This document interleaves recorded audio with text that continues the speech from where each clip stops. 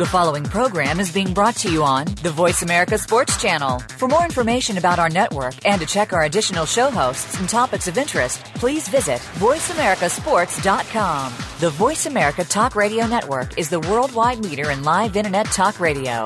Visit voiceamerica.com. The views and ideas expressed on the following program are strictly those of the host or guests and do not necessarily reflect the views and ideas held by the Voice America Talk Radio Network, its staff, and management.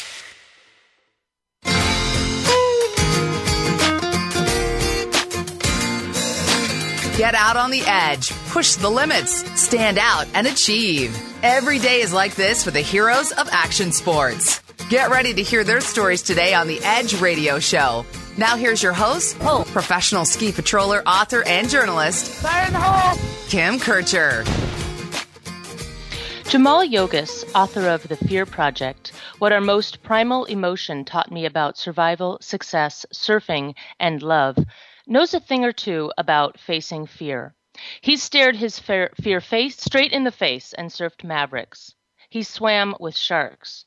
He also used himself as a guinea pig in his book to explore the human reaction to this most primordial of emotions. An epic adventure full of incredible characters, death-defying athletic achievement, and bleeding-edge science, The Fear Project began with one question: how can we overcome our fears to reach our full potential? Jaimal Yogis joins us today to talk to us about overcoming fear. Jaimal, thanks for being here. Thank you, Kim. So tell us about The Fear Project. How did you come up with the idea for this book? Well, it really was just a bad breakup. So I wish I had a better story than that. Like I'd been at war or something and had to get through my PTSD, but it was just, my girlfriend broke up with me, and we'd been together for about 5 years off and on.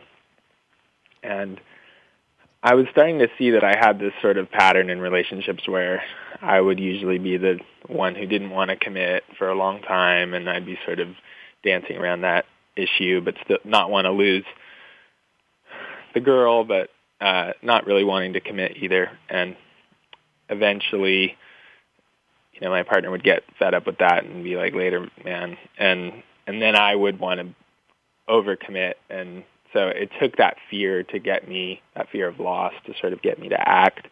And then once the breakup would happen, I would sort of stew in this insecurity and fear about, I'm not lovable, or I'll never meet somebody like that again, and I'd be in this big hole. And, it was way over dramatic. But I'd been through it so many times that, since high school or whatever, that I could recognize this pattern, but it would still happen. It would still be an emotional feeling in my body of, stress and heart clamping down and all of those things that you feel when you're really afraid. And I knew I would pass through it. I would, meet somebody else, or I would just get through it over time. But emotionally, I couldn't listen to that wisdom that I would get through it, or that I knew intellectually. And I became fascinated with that dichotomy of why what we feel doesn't often jive with what we know. And I'd been interested in that for a long time in the realm of surfing too, because I surf every day, and that has become a practice of how I sort of deal with emotions of daily life and work and relationships out there in the water. And the same thing happens out there too, where you may feel paralyzed by the look of a wave or a situation and freeze up.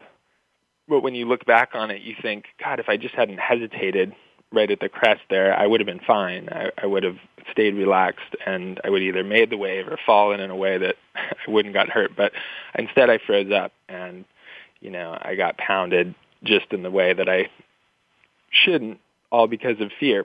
So I thought, anyway, why not leap into this whole issue? And I think up until this point, having parents who are into meditation and yoga, I'd done a lot of that sort of thing to deal with fear and stress. And also I had sports help us deal with fear and stress. And so I'd sort of just been intuiting my way through, but I was frustrated with how I was still falling into the same patterns. And so I thought I need to somehow try something new. So I thought I'll try on this neuroscience stuff, and really get into like what is going on in the brain and body, and maybe that'll help me get a new take on things. And so that's what I did. I started interviewing all these neuroscientists and psychologists, and along the way, extreme athletes, folks like that who seem to have some expertise on fear. And and it was an interesting few years. And you start the book, you're swimming in San Francisco Bay. You're going to go from Alcatraz to the mainland, or mainland to Alcatraz and back.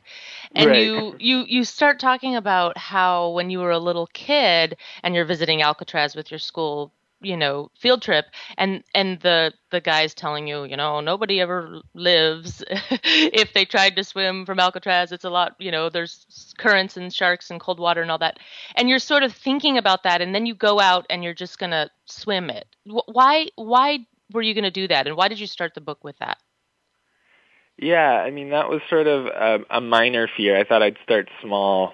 I had this memory of being on a field trip at Alcatraz when I was a kid, and our guide telling us, this island is perfectly set up so you could never escape, and if you did make it through the armed guards and the barbed wire, yada yada, then you would have to deal with the sharks, and there wasn't a chance. And the one guy who did make it, he got hypothermia and died anyway. So, don't try it, kids. And it really rattled me. I was 7 or so, and I would have nightmares about falling into the bay and sharks eating me and such. So anyhow, as an adult, I surfed every day in these waters and didn't think a lot about sharks, but I would still have nightmares about sharks. And Alcatraz also sort of represented that fear. And so I have a cousin who is ultra swimmer who does these 100-mile swims nonstop, and swimming to Alcatraz for him was like, he does it on a Tuesday morning, no big deal.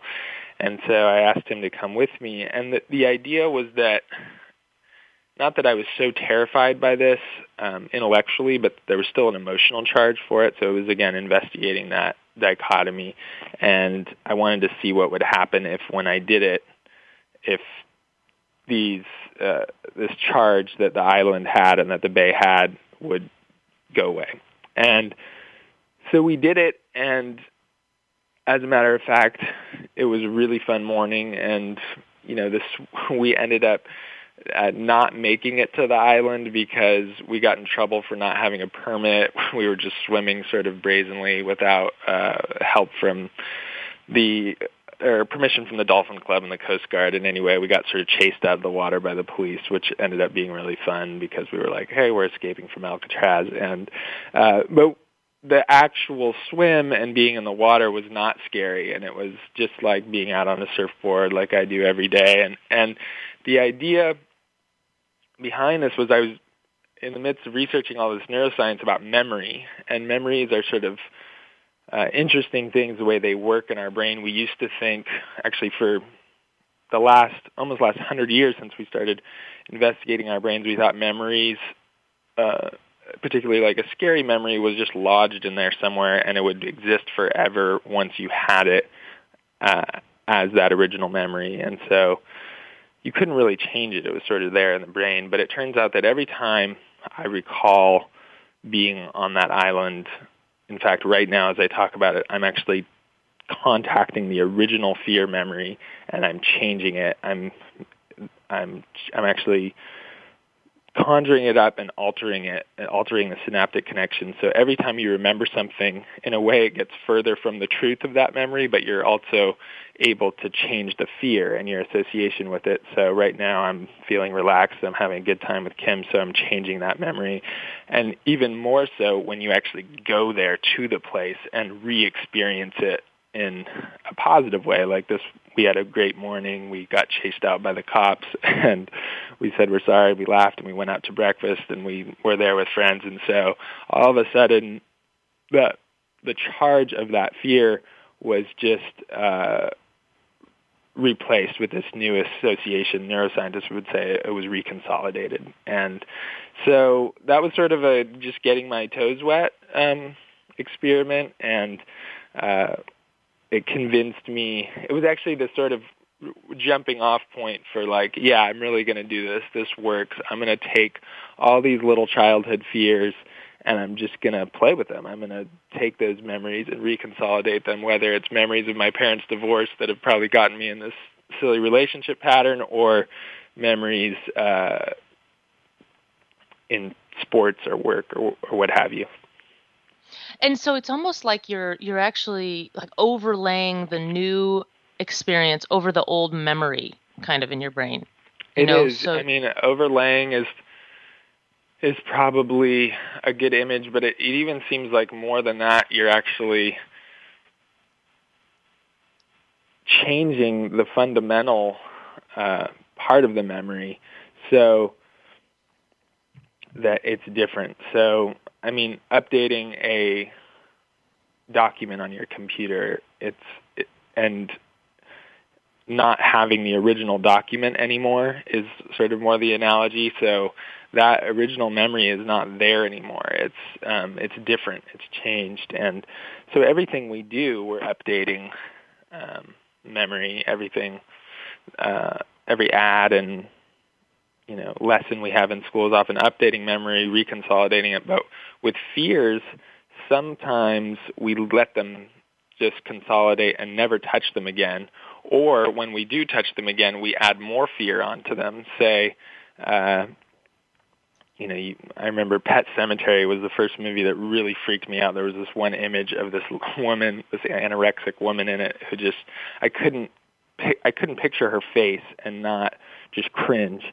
And over the years, I would think of that in the scariest times, like when I was alone on a camping trip or something, and her face would come up, and I'd basically shove it away, and I'd say, I don't want that. So I was continually reconsolidating that scary movie with pushing away, with not wanting to go there. And so it was reconsolidating the memory, but just with more fear or more aversion. And so I wasn't going toward it. And instead, it would have been better to, tell my friends about it and, laugh about how actually that's a pretty silly movie, but you get the point anyway. It is like an overlaying, but I think even more so like a fundamental changing of the memory. Yeah, absolutely. And what I remember in that scene of you swimming, I think it's when you're swimming back, you've kind of gone out and you've been caught out, and then they tell you have to turn around, and the current is strong, and you actually start singing Eye of the Tiger to yourself. and I think that to me is really, I don't know, it's really poignant in that scene, because you've replayed, instead of this scary thing about, escaping from Alcatraz, you could never do it. You're actually, singing this song, and you're doing it, and you're making it back, and you're actually able to swim through that current. So that's pretty cool. Yeah. I think one of the reasons, often in sports, and particularly in extreme sports or endurance sports, you hit those moments where you're kind of like, well, this is cheesy, but I'm going to conjure up that Rocky Balboa moment, and or Karate Kid or whatever it is, and those things are there from our childhood, and they work. So why not use them? And even if it is a little hokey, when you are face-to-face with fear or extreme pain, nothing is hokey. It's like you want something that's going to that's deep in your unconscious, and whether it's Rocky or God or whatever you need to conjure up at that moment, you use it. And for whatever reason, Eye of the Tiger came up when I was swimming up current and trying to get back to land, and the cops were on our tail. And so, yeah, it worked. And that was another example of, later I got into the science and realized, oh, wow, how helpful music can be in getting us out of are overthinking, essentially, so that, I think it's why athletes listen to particular songs and get into that, to get them into the zone, because it's so easy to overthink those things and give ourselves more fear than we need, when really fear isn't bad or good. We're just looking for that sweet spot where we can use the adrenaline and faster heart rate, et cetera, for energy in the moment rather than it spilling into panic and paralysis. Absolutely. Can we learn to overcome fear? Let's take a short break, and when we come back, we'll find out more from author Jaimal Yogis.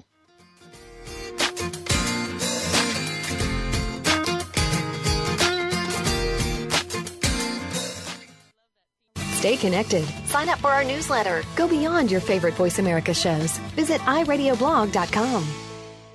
Crystal Mountain Resort is Washington State's largest and premier ski area. With 10 lifts and over 50 named trails, you can spend days exploring the mountain. From wide-open bowls and steep chutes for the more adventurous to family-friendly cruisers, you're sure to find something for everyone. The new 8-passenger gondola takes you 2,500 vertical feet to the best view of Mount Rainier and the Summit House restaurant, where the food rivals the scenery. Convenient slopeside accommodations make Crystal Mountain Resort the perfect skier's getaway. Open for skiing until June. Learn more at crystalmountainresort.com. Sports continues to grow and evolve to ever-increasing prominence in today's society. On All Around Sports, host John Inglesby will connect with the leading newsmakers from the sports world, including players, owners, and fellow sports journalists, discussing the top news and events that are relevant to sports today. John will also report from and offer his experience of the world's top sports events. Tune in to All Around Sports with John Inglesby, Fridays at 1 p.m. Eastern Time, 10 a.m. Pacific on the Voice America Sports Channel. The fans now have a voice to speak their mind. No holds barred. They need to bench his ass and move on. I just think that the coach made a mistake. All crazy. NFL, MLB, NBA, NHL. Speak up or forever hold your mouth. We ain't playing around here. Voice America Sports.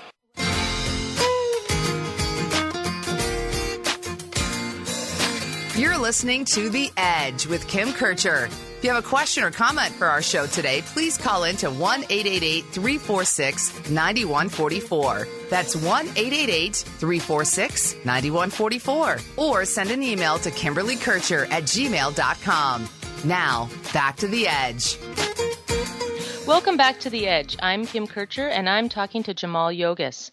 So, Jaimal, we started talking about this a little earlier about overcoming fears, but is it possible for us to actually overcome and, get rid of our old fears? Yes, I think so. I mean, at least from what I've learned, fear, each individual fear, I think, is conquerable. Whether we can ever be fearless in the big sense, I'm not sure that we would even want to be, because fear and stress, I think what I learned most in the process of researching fear for a few years is that fear and stress aren't bad. And there's the obvious points of like, okay, you don't want to walk into the street when into traffic or something like that. But even on sort of a subtle daily level, stress gets us into the zone. It gets us into those flow states where we're pushed to do, and it's sort of the reason we like to do these sports that push us into a new zone or that help us find our potential.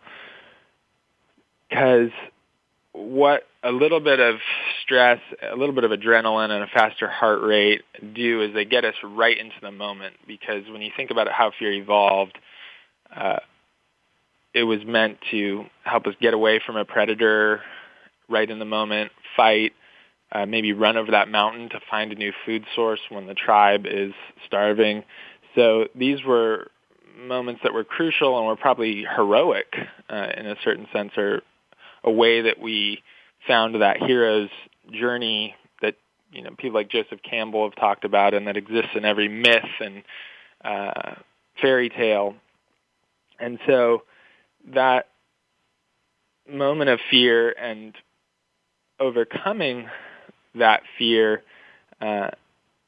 is, I think, really where like the zest of life is. And so I think, yes, we can overcome each individual fear and approach it, but then fear will still exist. You know, there's still going to be the fear of losing loved ones and the fear of death, and that's okay. It's kind of a continual process, and I think we get better at it. We sort of use our courage in our brains and bodies, and we develop that like a muscle. And if you don't work it out, it atrophies. But if you do, it becomes more fun, and you start to see that every fear is an opportunity rather than something to hold you back. So you can almost, I think, get a little greedy for approaching fear because it is fun to sort of shatter it and see that, okay, yeah, that fear is in my mind. It isn't something that exists out there, and because I'm creating it, I also have the ability to take it apart or deconstruct it, and because it is my mind.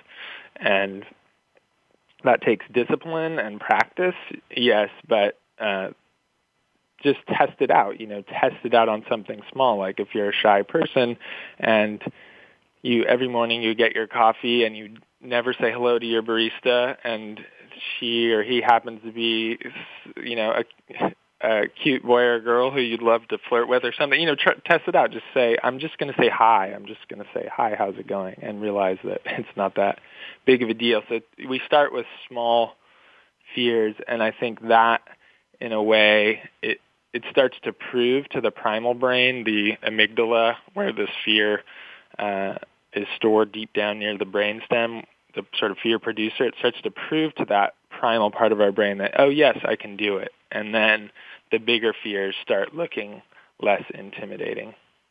So it's kind of like baby steps, and like you say, a muscle that you're working out. You get better at dealing with fear.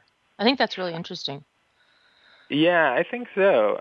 I think that it is, at least the way we're understanding neuroscience right now, it's that the brain is incredibly plastic throughout life. And so, for example, there's this one study by this Israeli neuroscientist who also happens to be a rock climber that I talk about in the book, and he takes snake phobics and puts them in an MRI machine, and they have the choice whether to bring a snake that's a live snake that's in this little window above them closer to their face or away from their face. And when they move the snake closer, basically a little part of their prefrontal cortex, the more modern logical part of the brain, starts to light up. And what it's basically doing, it's the modern logical part saying, I know you're feeling this primal fear. I know you're paralyzed right now, but this snake is, one, on the other side of a window, and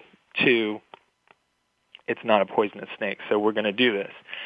And so that part of the brain is lighting up, and every time that part of the brain lights up, you're forming patterns, synaptic connections, and every time those connections are made, and made with more emotion, say that the snake phobic does that, nothing happens, and then she feels proud of herself or he feels proud of himself, that excitement or pride and emotion actually reinforces those connections even stronger. So it really is a muscle in the brain.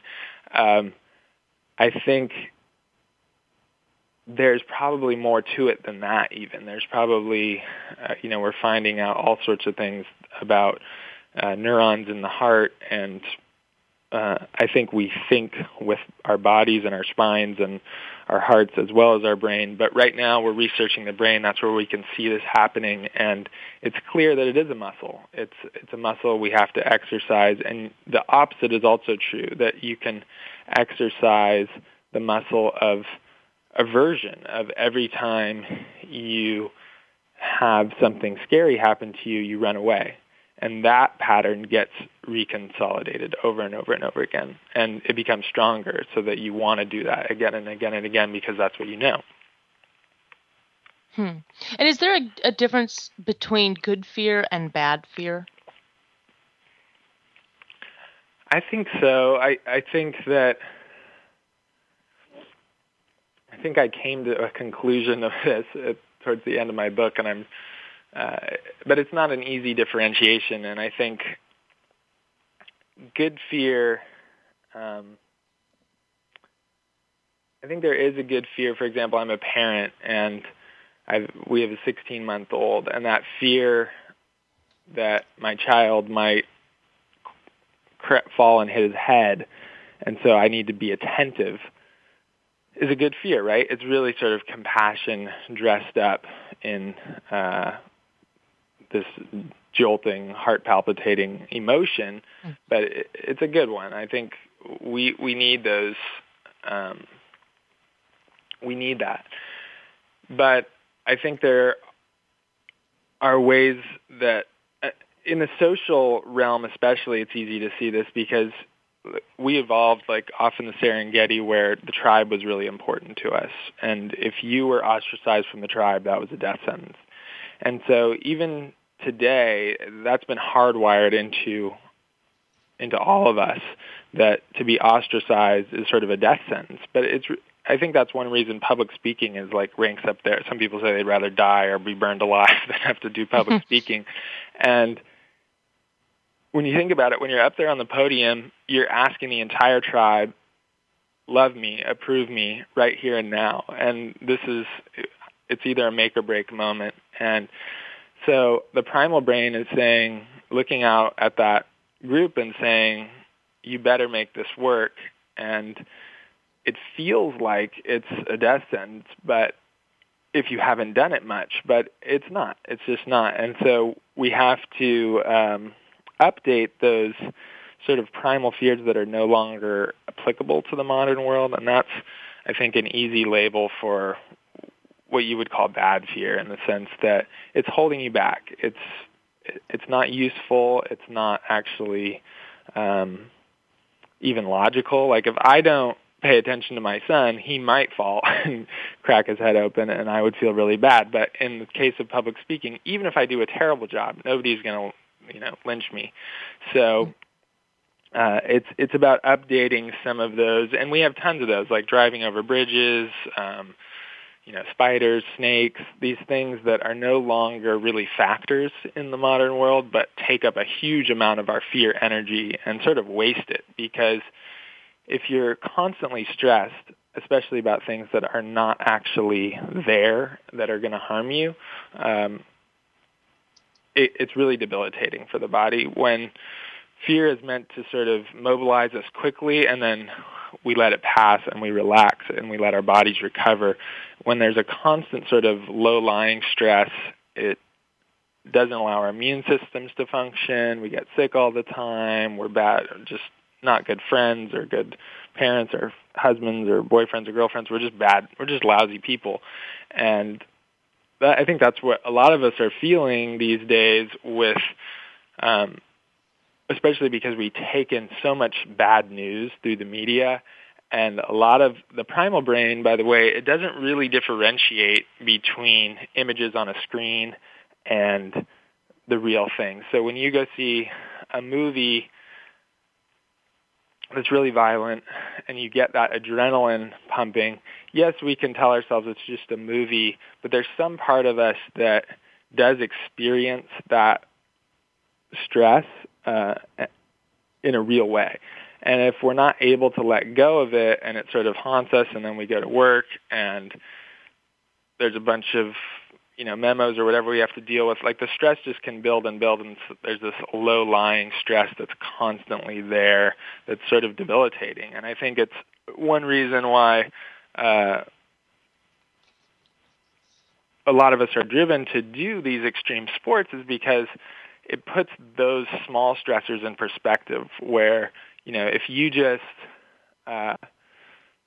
went and climbed a mountain in Alaska and snowboarded down, and you were face to face with your mortality, then you go back to the office and you feel like, okay, these aren't such a big deal. And they've actually done studies showing that that's true, that extreme athletes tend to deal better with the smaller stressors. So there are various ways that we're dealing with this, but the primal brain has to be sort of updated, and we're gradually doing that, but evolution is a slow process, and it's been a lot of changes in the last 150 years for the brain to deal with at once.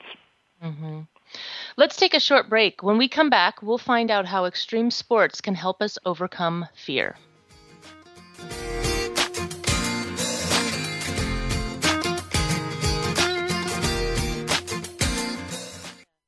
Become our friend on Facebook. Post on our wall your thoughts about our shows and network. Visit facebook.com/Voice America. Crystal Mountain Resort is Washington State's largest and premier ski area. With 10 lifts and over 50 named trails, you can spend days exploring the mountain. From wide-open bowls and steep chutes for the more adventurous to family-friendly cruisers, you're sure to find something for everyone. The new 8-passenger gondola takes you 2,500 vertical feet to the best view of Mount Rainier and the Summit House restaurant, where the food rivals the scenery. Convenient slopeside accommodations make Crystal Mountain Resort the perfect skier's getaway. Open for skiing until June. Learn more at crystalmountainresort.com. Are you a real sports fan? Get ready to talk football and anything else sports with Kwame Lassiter, formerly with the Arizona Cardinals, San Diego Chargers, and St. Louis Rams. Kwame's got the experience, so he's prepared to talk sports with you every week on Kwame Lassiter's Sports Talk. It's on the Voice America Sports Network every Tuesday at 9 a.m. Pacific Time, noon Eastern Time. Get ready for unpredictable fun and sometimes a sarcastic look at the world of sports. That's Kwame Lassiter's Sports Talk on the Voice America Sports Network. The opening kickoff is a beauty. It's a fly ball deep right field. Back goes O'Neal. He's at the shot. Got it with 2.8 seconds left. To left. I don't care where they put him. This one is out of here. From high school to the pros, we cover everything. Let your voice be heard. Voice America Sports.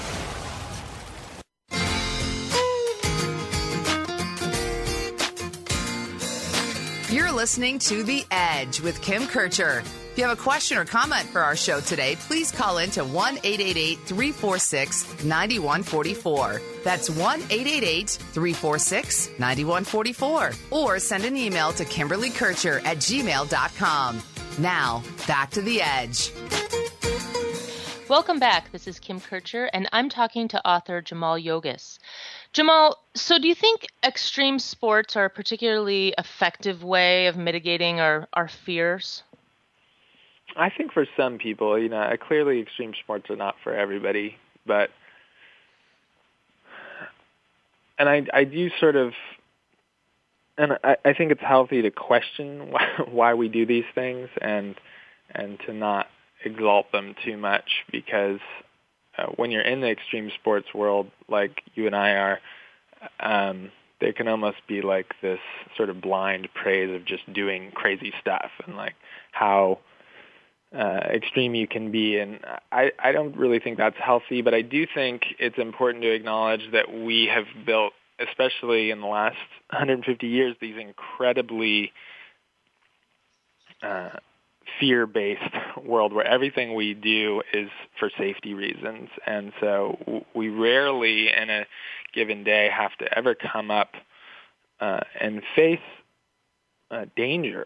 And the car is probably the time that most of us deal. I mean, the cars are very dangerous, but we don't even think of that as we've become so habituated to it. And so, throughout our evolution, there were probably lots of times in a given day where we did have to face sort of our mortality or extreme danger. And I think we developed sort of technology to deal with that. And so I think that became part of how we understand ourselves in the universe and also how we get into our peak performance place. There's all these studies showing that when you are doing something where you face serious injury or even death, that you have a higher chance of getting into the zone or a flow state, and because you know that you can't make a mistake. And so that feeling, I think, is where we want to be in daily life, whether it's in the office or in our relationships. We want to be on point. We want to be feeling like we're part of this sort of greater universe, and that we're completely present, and yet we don't want to be doing stuff that is so dangerous that we really do. I mean, nobody wants to be injured, or so I think these sports, when they're sort of done in the way where you can trick yourself into feeling like on a daily basis, like you're really pushing yourself to that edge without being stupid, that there is something really magical that can happen that then you can bring back into your daily life, and that is as close as we can get to living in the now and living in the present and living to our full potential. And so I don't know, that maybe is a bit of a convoluted answer, but I think these sports are great, especially for certain people, and I think others may confront a similar type of fear in the arts or something. I mean, as a writer, and you might relate to this, Kim, is like there's nothing more scary actually than presenting your heartfelt work to the world and asking for acceptance. That can be, for me, is more scary than surfing Mavericks. So I think there's various ways that we can come face to face with extreme fear, and people do it in various ways. But for some of us who are just very physical people, I think these sports are really good. Yeah. And I'm so grateful to have surfing as part of my daily life. But I think at the same time, I'm looking at the surfing world and where it's going, and how much there's this sort of desire to keep pushing just for the camera snap, or to get that praise of being the crazy one, that I do think that there's the flip side of it, is that it can just be this sort of just incredibly egotistical drive to be recognized, which I think has nothing to do with actually overcoming our fundamental fears, because in the drive to be recognized and just say, me, I'm crazy, I'm really good, I'm the best, there underneath that is a fundamental fear of not being loved or not being accepted into the group. And so I think we have to be careful about how we use these sports to blow up our egos, because underneath that is often really the much greater fear of just not being who we are, not being okay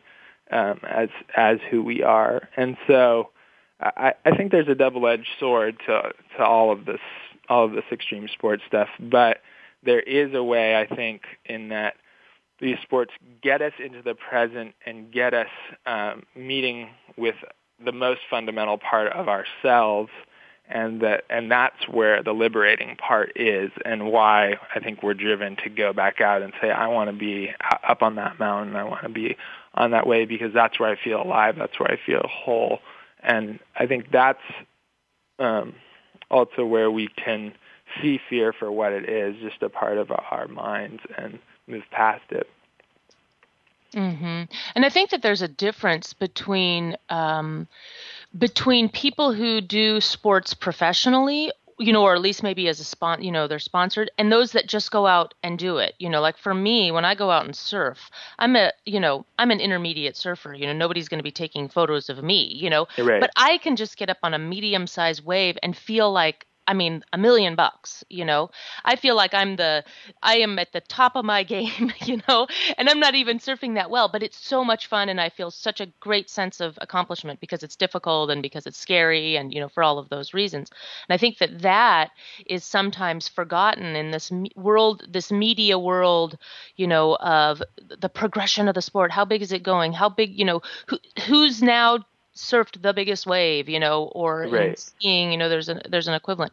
And I think that that's an important distinction in sports, is that there's a difference between the professionals and their experience versus the rest of us, where we're just going out to go out and have a good time, so. Yeah, I think it's a great point, and that's what it's about, I think, is if we're pushing ourselves so far that we're basically freezing up and panicking, there's not much benefit to that anyway. So it's sort of the zone or flow. If we looked at it on a graph, it would be where our skill is pushed just to its sort of where we've trained, to the maximum of our training, and the circumstances meet that and maybe push it just 5% past, and then it's like everything comes together. But if you for example, if I don't know, went whitewater kayaking tomorrow or something and just jumped in a Class 5 rapid, it would just be stupid, and I wouldn't get anything out of it. I'd probably just get injured or die, and it wouldn't be an experience of dealing with fear in a healthy way. And so, yeah, I mean, these professionals have the problem of being so good that to get there, they have to do things sometimes that make us disgusted. We're like, oh man, that looks like he just or she has no regard for life. But the reality is, I mean, they've trained to the degree that doing that is, probably the same danger level as me getting in a Class 2 rapid in a kayak, and so that needs to be taken into consideration too. But yeah, I do think that all along the way, it's about baby steps and doing your homework and training, and then pushing just a little bit past that, just a little bit into that discomfort and seeing what's there and opening to that discomfort, and then going to the next level. And it just continues to open, I think, in sport and just in life. Absolutely. And I really think that we talk so much about taking risks in sports, but there's a whole other realm of, risk taking that we can do, the pushing ourselves just a little bit past our comfort zone. I was recently at a writers conference, and I was hanging out with a bunch of authors, and we were talking about, I was doing a presentation on how to kind of overcome your shyness, and getting out there and talking. And here I was about to present to, 1,000 people. And I wasn't really nervous because I'm okay with talking in front of groups. That's been something I've worked on in my adult life, and I'm better at it now. But somebody asked me, well, Kim, you do all of these things, just, all of these extreme sports. What scares you? And I immediately responded, stand-up comedy. I could, and of course, I'd never thought of doing stand-up comedy, but right. In the moment, as soon as I sort of said that's what would scare me, my friend, of course, she's like, oh, I'm part of a theater group and we do improv. You should join us. And I'm thinking, oh no. Right. No way would I ever want to get up and try to make people laugh. There's just no way. I've never been good at that. That's not my skill, And it was funny to sort of see that fear response that I had in that moment, and then now that's sort of like something on my bucket list, you know what I mean? That I have to get up and do an improv class at the very least, right. Because it's just something that I found out, there's a lot of fear there. And if I want to get myself, if I want to start testing my comfort zone, which I do believe is healthy in moderation, there's something right there that I could work on, Yeah, absolutely. I share that fear with you. And yet I do remember as a kid being forced into these improv situations and surprising myself and having a really good time. And that's the amazing thing, is if you don't try, you just don't. I mean, with public speaking, I was really afraid of it. I remember on my first book tour, I brought my friend's band with me, and they would play beforehand, and then I would guide the audience through this little meditation and stuff. And it was all kind of disguised as I'm trying to get the audience into a good experience and good zone, but really it was all to relax me because I was really tense about it. But it's amazing how, and if you look at all the different kinds of therapy, the one that is most tested for overcoming phobias and anxiety disorders, it's just exposure therapy. It's just actually just putting yourself up there and doing it. And so by the third or fourth book event I was loving it. I was having a great time. I was being myself. I was relaxed up there.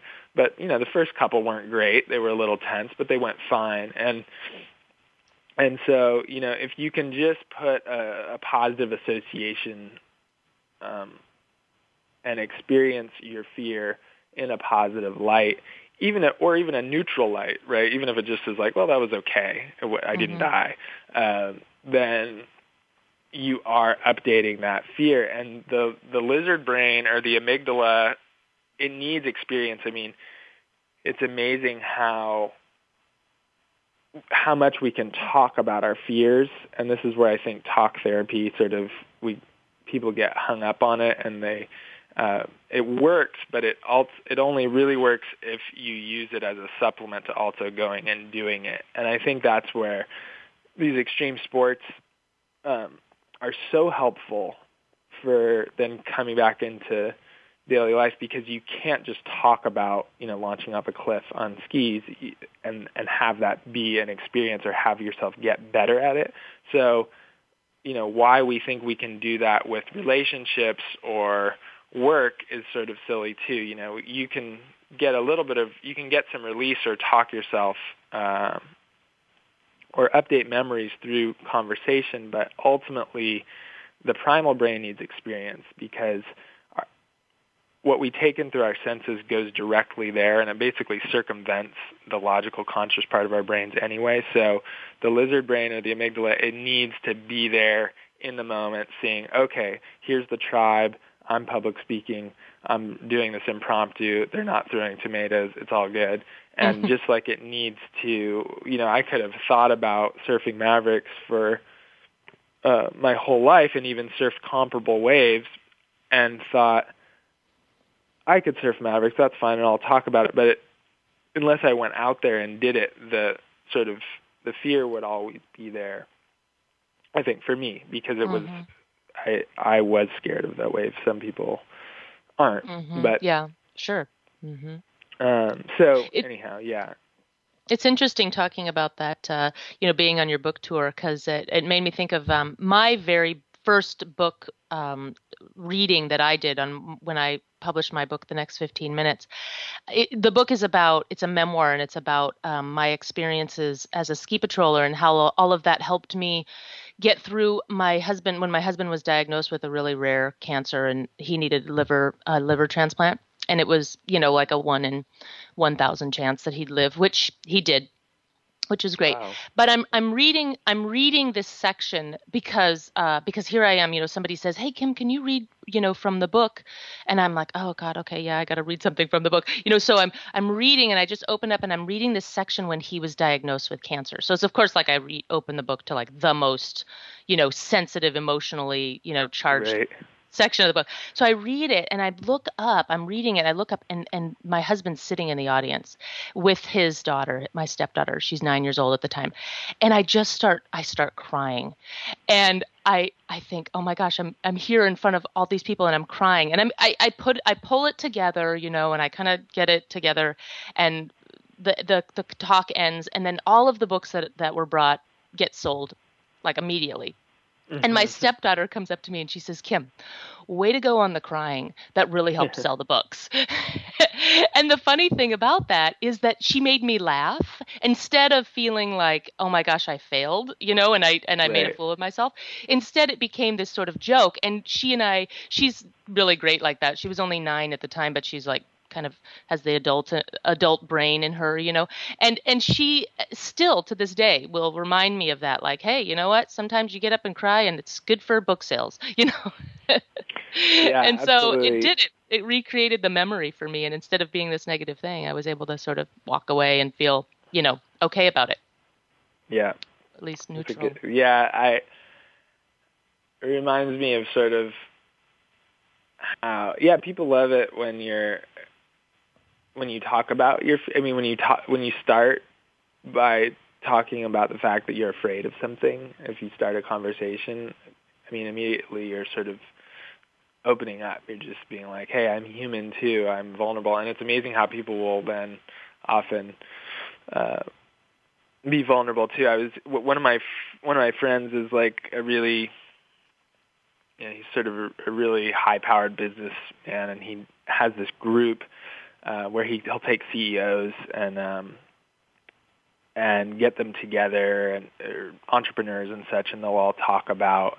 It's sort of like a support group for folks in that world. And so often, I think, especially for the men, they've been trained that they should always show like bravery and courage and fearlessness and like be the leader. And so they were doing one of these groups, and they had this new guy came in who was had a very good record, but he was starting a new company, and they were all talking about their fears, like what are you afraid of in business or life or your marriage or whatever. And this guy just said, I don't have fear, period. And he was like, he sort of had this real like stiff presence, and he was just like, no, I let that go when I was a kid, and I just don't have fear. And so everybody's kind of like, all right, okay, cool, man. And basically, the story goes that he, not only that was it sort of just awkward for the group, because then everybody was kind of like, nobody else wanted to open up, and but his business just flopped completely, and it was finally his first time at the helm. And I think that, look, maybe that doesn't reflect his attitude. Maybe it was just sort of a chance thing, but I do think that people, everybody, every single person up to the president and up to a Buddhist monk still experiences fear. I think the difference is how we choose to relate to the fear. And there's this great study by this psychologist at Chicago, University of Chicago, Cyan Bylock, and she basically takes students who fear math and students who love math, and she puts them in a situation where they're doing a totally new kind of math that they've never done before, and there's video cameras on them, and there's money at stake. I mean, it's just like all the stressors are ramped up. And it's funny because the students who love math, they get super stressed out. But the ones who get the most stressed do the best on the test, and the ones who fear math, the ones who get the most stressed out, do the worst on the test. And what Cyan's theory is that sort of it's not actually the stress in our bodies that determines whether we perform well or perform badly. It's how we frame it. And so presumably the math lovers are going, oh my God, I'm stressed out, but I'm going to kill this. I'm going to do really well, or whatever. They're like, okay, I'm nervous, but I really want to try this out. And it's the opposite. And for those who fear math, and they're basically they're framing their fear in the negative. And so, if the bodily sensations are the same, the cortisol release, which is a stress hormone, that's what she's measuring, is the same, but the result is opposite. And so I think that's really telling, and I think that's we're going to find out a lot more about that as these sort of studies go on. Cyan's now doing the same studies with athletes and trying to figure out if that works. I think that's interesting. Dash and stuff like that.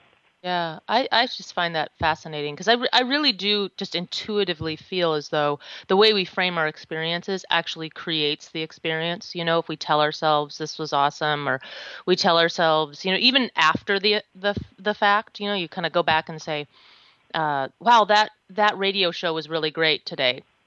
And then it was really great, but if we leave and I say, oh, I flubbed that intro and I didn't do such a good job. Well, then that's the reality that we create, and I think that that any kind of studies that is showing us that's really true, I think is going to be very valuable to all of us to understand, in the future. Yeah, I think so too. I think it's interesting when you look at people with social anxiety disorder, which a lot of us have on some level or another, whether it's labeled a disorder is sort of silly. I mean, maybe it's just those people are introverted or shy, but a lot of times when they give a public speech or they've been just introducing themselves to friends, they'll then rate themselves much lower, like they really flubbed it, than their peers observe them.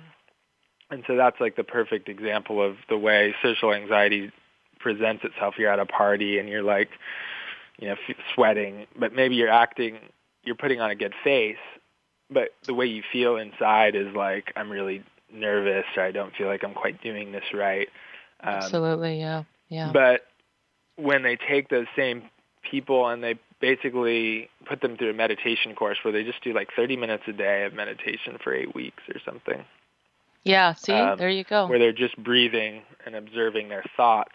At the end, their perception of themselves is much higher and much more in line with reality because, basically they're training themselves to just stay present with what they're doing rather than racing ahead and saying, basically, you've already failed before you've even started. And I think that's Jaimal, that's all the time we have for today. We're gonna have to take it to the end. Thanks so much for joining me, and we'll talk next time on The Edge.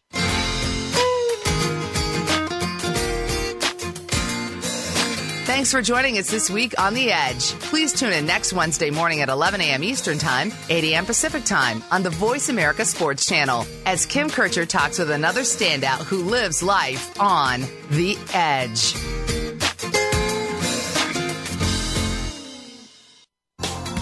Thanks again for listening to the preceding program, brought to you on the Voice America Sports Channel. For more information about our network and to check out additional show hosts and topics of interest, please visit voiceamericasports.com. The Voice America Talk Radio Network is the worldwide leader in live Internet talk radio. Visit voiceamerica.com. The views and ideas expressed on the preceding program are strictly those of the hosts or guests and do not necessarily reflect the views and ideas held by Voice America Talk Radio Network, its staff, and management.